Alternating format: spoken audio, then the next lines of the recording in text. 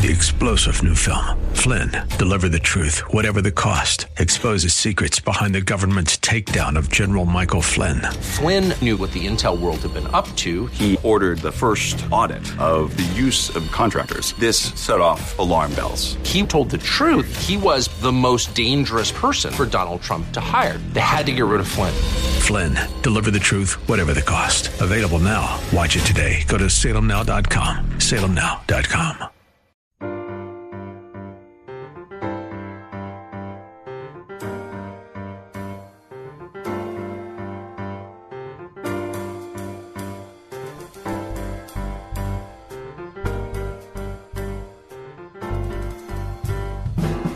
Welcome to His Life Revealed with Pastor Todd Granger of His Life Fellowship in San Antonio, Texas.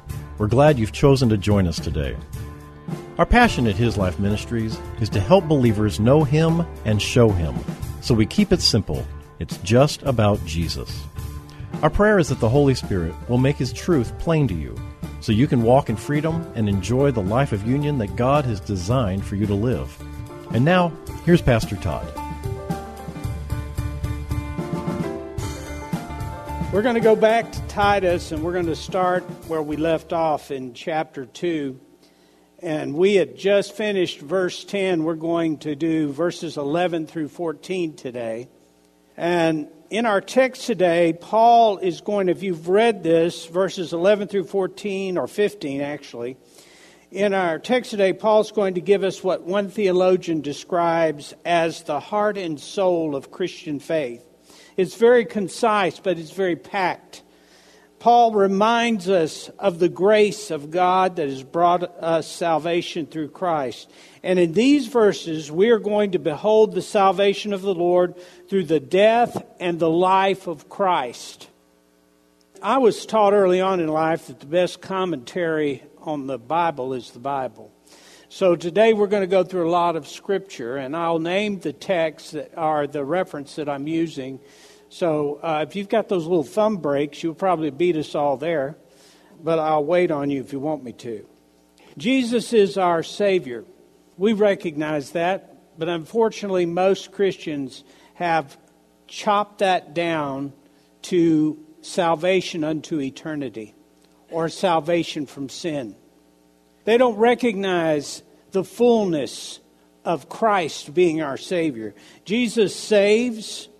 Jesus is our Savior. Jesus is our Redeemer. Jesus is our life. And most Christians know these phrases. They're taught throughout Scripture, but unfortunately most Christians ignore the present tense of these words, of these phrases. Because He's all of those things to us and more now. You see, salvation for eternity involves a whole lot more than just getting into heaven. It involves a whole lot more than just forgiveness of sin. It involves literally the union of our life with that of the Savior. The Savior of heaven has literally put Himself in union with us. And what that implies for us is that not that He just is going to whisk us away to heaven one day, but that we are always being saved. There is salvation in every nuance and everything about us. We are being saved just by being who we are, because we are in the very best situation that we could be in to know the revelation of Christ. We are being saved to have the parents that we had, because God gave us the very best parents for us to know the revelation of Christ. We are being saved to be in the job that we have, because God gave us the very best job for us to know the revelation of Christ. You see, salvation is the revelation of the Savior in all things. So let's look at our text. Titus chapter 2, verses 11 through 15. And Paul writes, "For the remarkable undeserved grace of God that brings salvation has appeared to all men.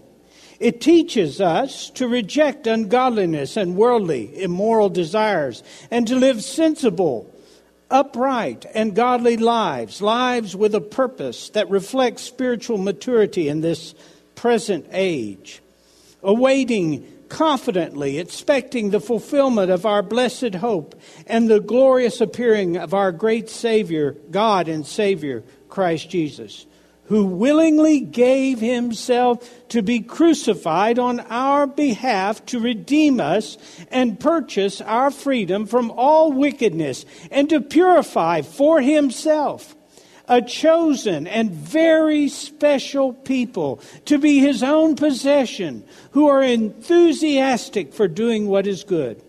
Then a personal word to Titus. He says, tell them these things. Encourage and rebuke with full authority. Let no one disregard or despise you. Conduct yourself and your teaching so as to command respect. Now, in the verses 1 through 10 of chapter 2 that we looked at before, Paul addresses a variety of people of different ages. Older men, older women, younger women, and even servants.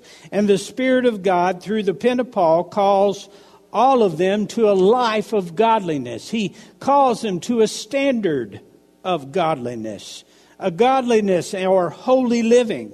And they are to live out righteousness. In the end of verse 10 it says, so that in every respect they will adorn and do credit to the teaching of God our Savior. In every respect. That's a pretty high bar, isn't it? Well, that is how Paul ends verse 10. And as I said, when we covered verse 10, I said the ending is for an admonition for us to make a display of the character of Christ. And that's what he's calling them to do. Make a display of the character of Christ. Now, the way most people get confused on the issue is whenever you see the Bible giving instruction about how you are to live, you immediately want to try to conform your flesh, the external of you, to the way he says that you are to live. But we know, based on what the Word of God says, that the external is a reflection of the internal, and if we yield the soul to who we are internally, the external will be an instrument of righteousness rather than an instrument of sin. So, Paul calls them to live righteously. It could also be a command to make a display of the salvation of the Lord. You see, in that day and age, they referenced back to what Christ did. And people were being Christians that were called Christians because they had elected to accept the salvation of Jesus. So salvation was a big word.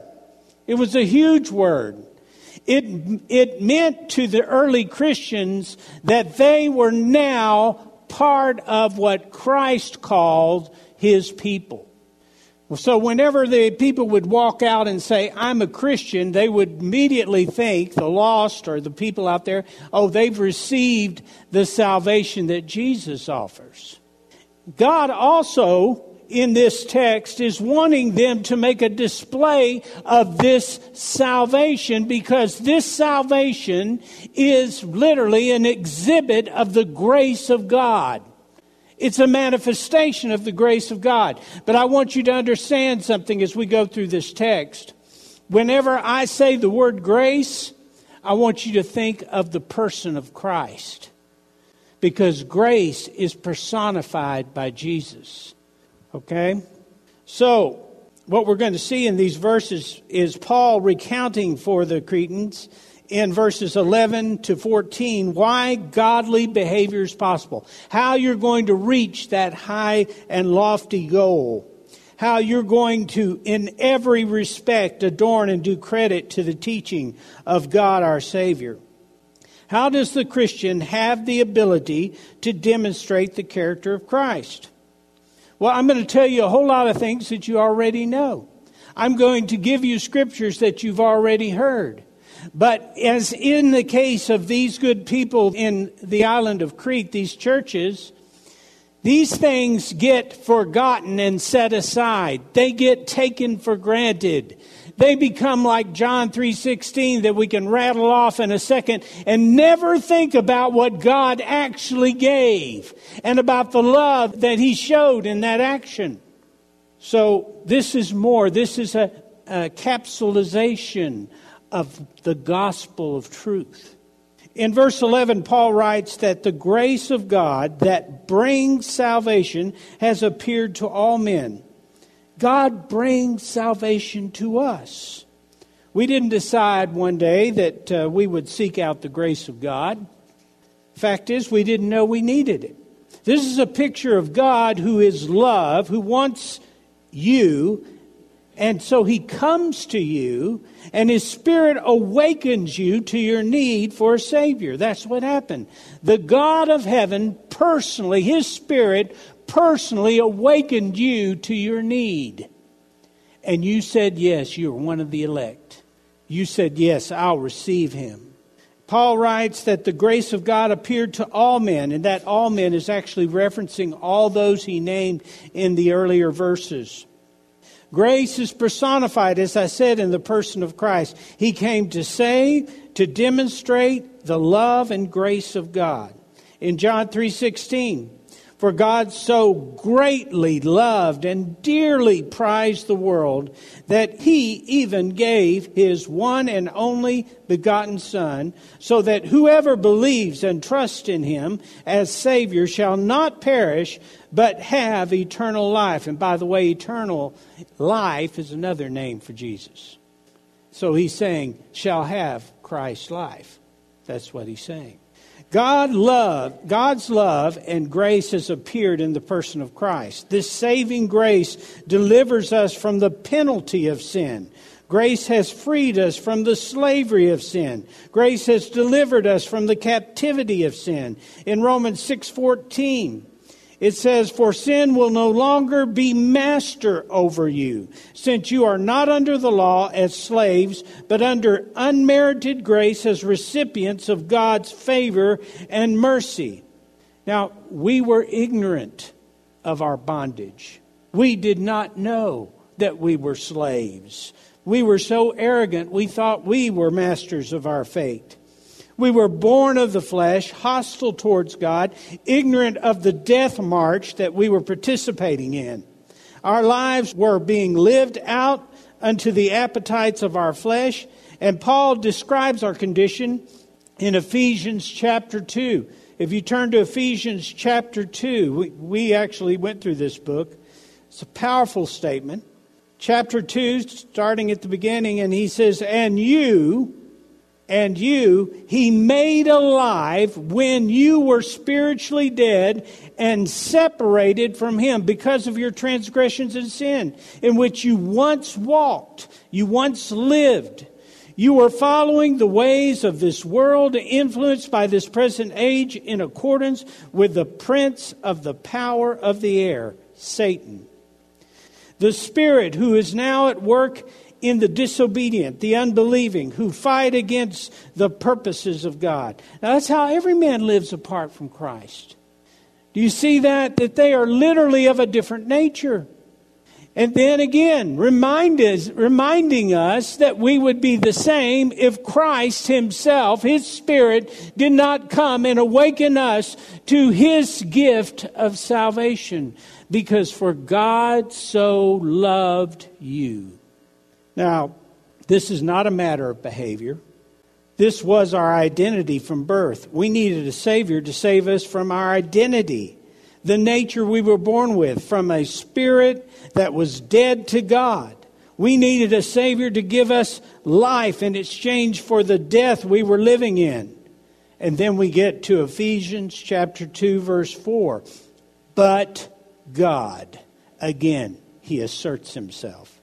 But God, being so very rich in mercy, because of His great and wonderful love with which He loved us, even when we were spiritually dead and separated from Him because of our sins, He made us spiritually alive together with Christ. For it is by His grace, His undeserved favor and mercy, you have been saved from God's judgment. And He raised us up together with Him when we believed, and seated us with Him in heavenly places, because we are in Christ Jesus. And He did this so that in the ages to come, He might clearly show the immeasurable and unsurpassed riches of His grace in His kindness towards us in Christ Jesus by providing our redemption. He might clearly show that. Well, what does that mean? That means that you are a demonstration of the grace and salvation of God. Do you see yourself that way? We're always crying and moaning before the Lord. At least I've done a great bit of that. About our situation, about our condition, about how sorry we are about the things that we do and don't do. And we're going on and on about this thing, and we don't recognize who He made us to be. We don't see ourselves how He sees us. We are literally His testimony of grace. We are a picture of His salvation. And just because we won't allow it to be expressed, because we won't allow it to be seen, because we hide it behind the flesh that we think that we're going to somehow discipline into looking Christian, we miss it. Because I'm going to tell you something. Grace expressed is grace experienced. Love expressed is love experienced. Joy expressed is joy experienced. Every manifestation and fruit of the Spirit of God, as it is expressed through you, He tells us in John 15:5, He tells us, He says, you're going to bear much abundant fruit.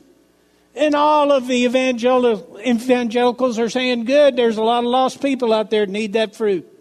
Listen, this is for you. Because fruit expressed is fruit experienced. All that you know of Christ, you know because He's expressed it through your life. So grace.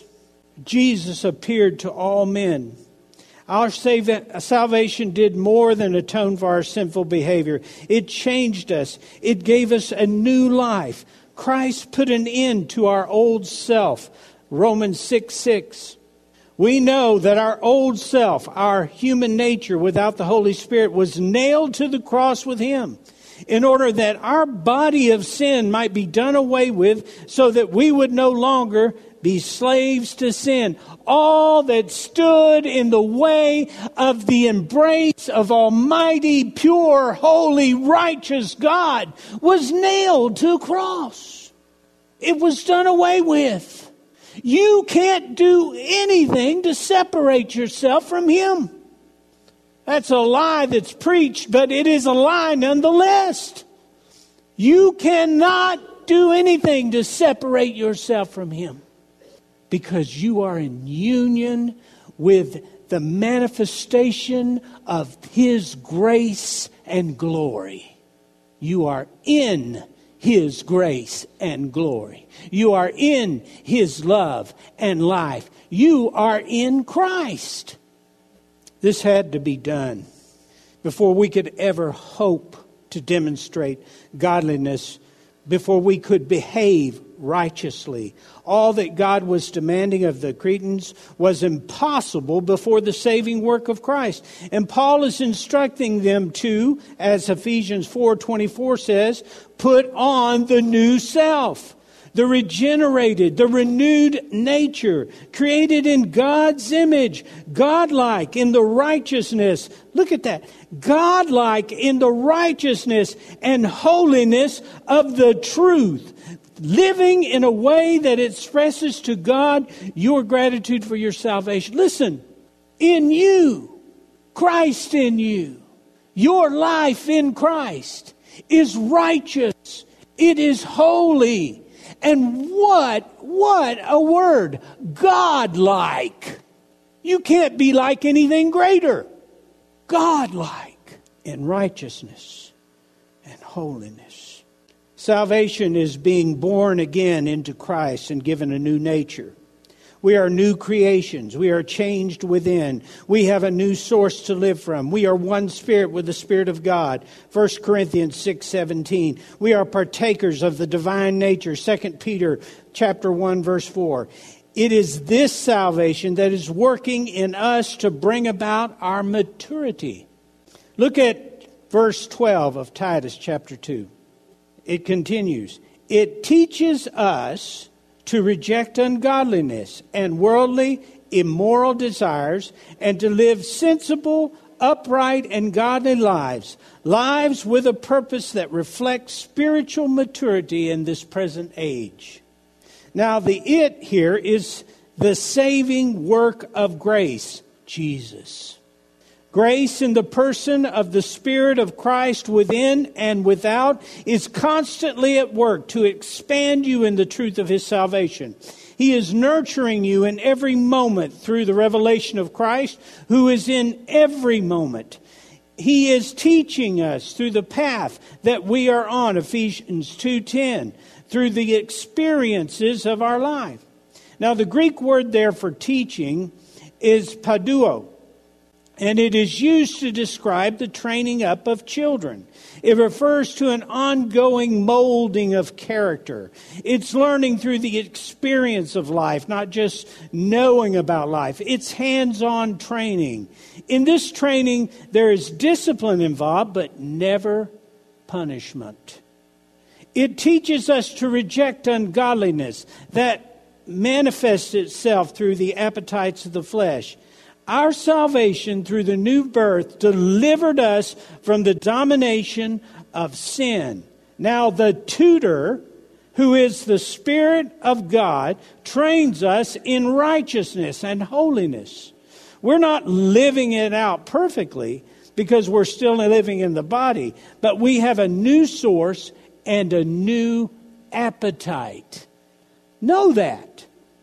When you are feeling things that you know you shouldn't be feeling, when you're thinking things that you know you shouldn't be thinking, when you are being unbelieving, when you feel like you're tired of the old Christian routine, when you're ready to rip loose with rebellion or selfishness or self-indulgence, you need to wake up and understand that is not you. It is not who you are. It is the lie of the enemy who wants you to take on the wrong self, the self that died on the cross with Christ. He wants you to get into the baggage of what died and live through the death of your flesh rather than through the life of Christ.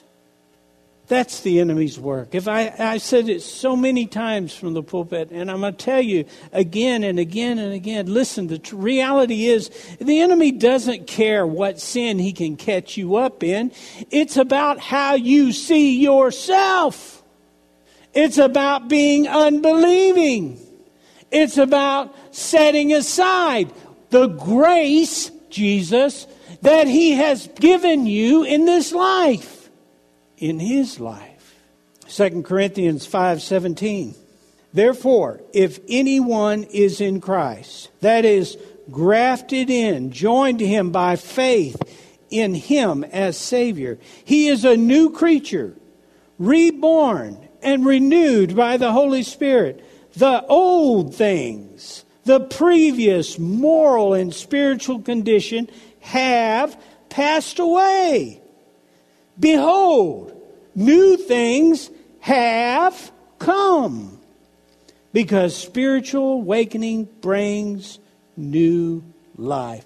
Are you beholding new things? Or have you got your eyes on the old? What are you beholding? What are you beholding? Because if it's about your flesh, it's old.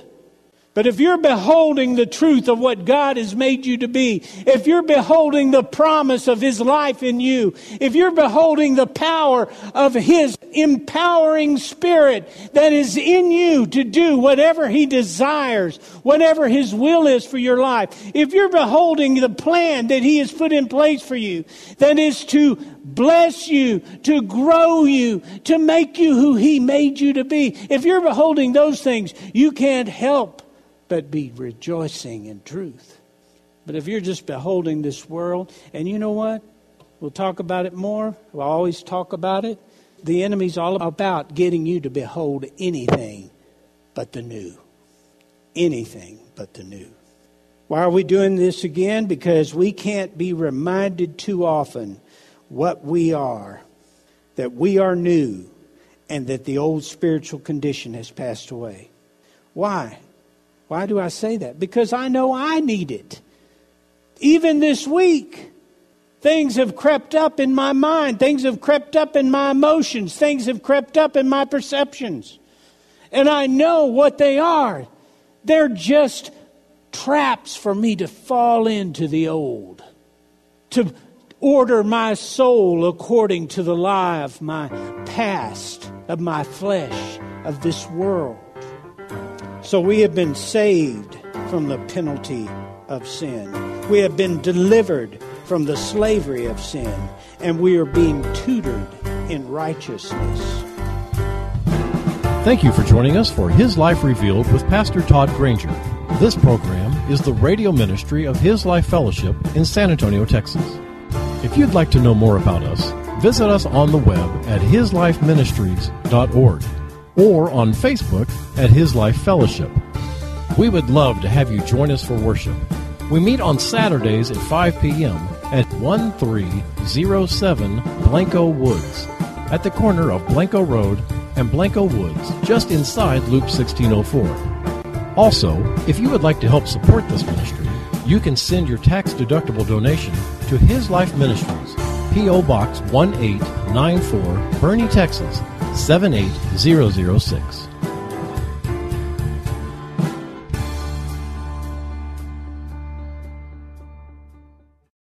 Three-star General Michael J. Flynn, head of the Pentagon Intelligence Agency, knew all the government's dirty secrets. He was one of the most respected generals in the military. Flynn knew what the intel world had been up to. He understood its funding. He ordered the first audit of the use of contractors. This set off alarm bells.